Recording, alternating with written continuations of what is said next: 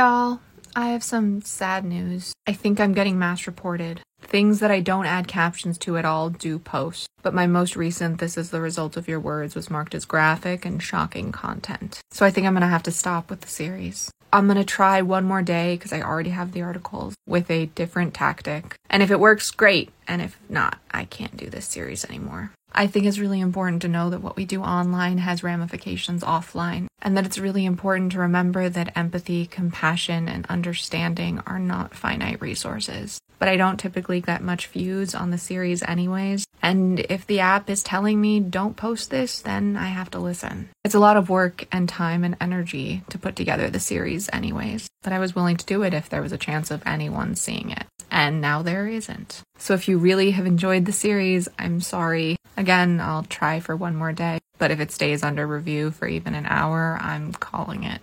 At least for now. Something really weird is happening and I don't want to mess with it. As always, refuah shlema to all of us in need of healing, and may the memories of those who have been lost and those who will be lost be a blessing and a revolution for peace, freedom, and safety for all. Shortcast Club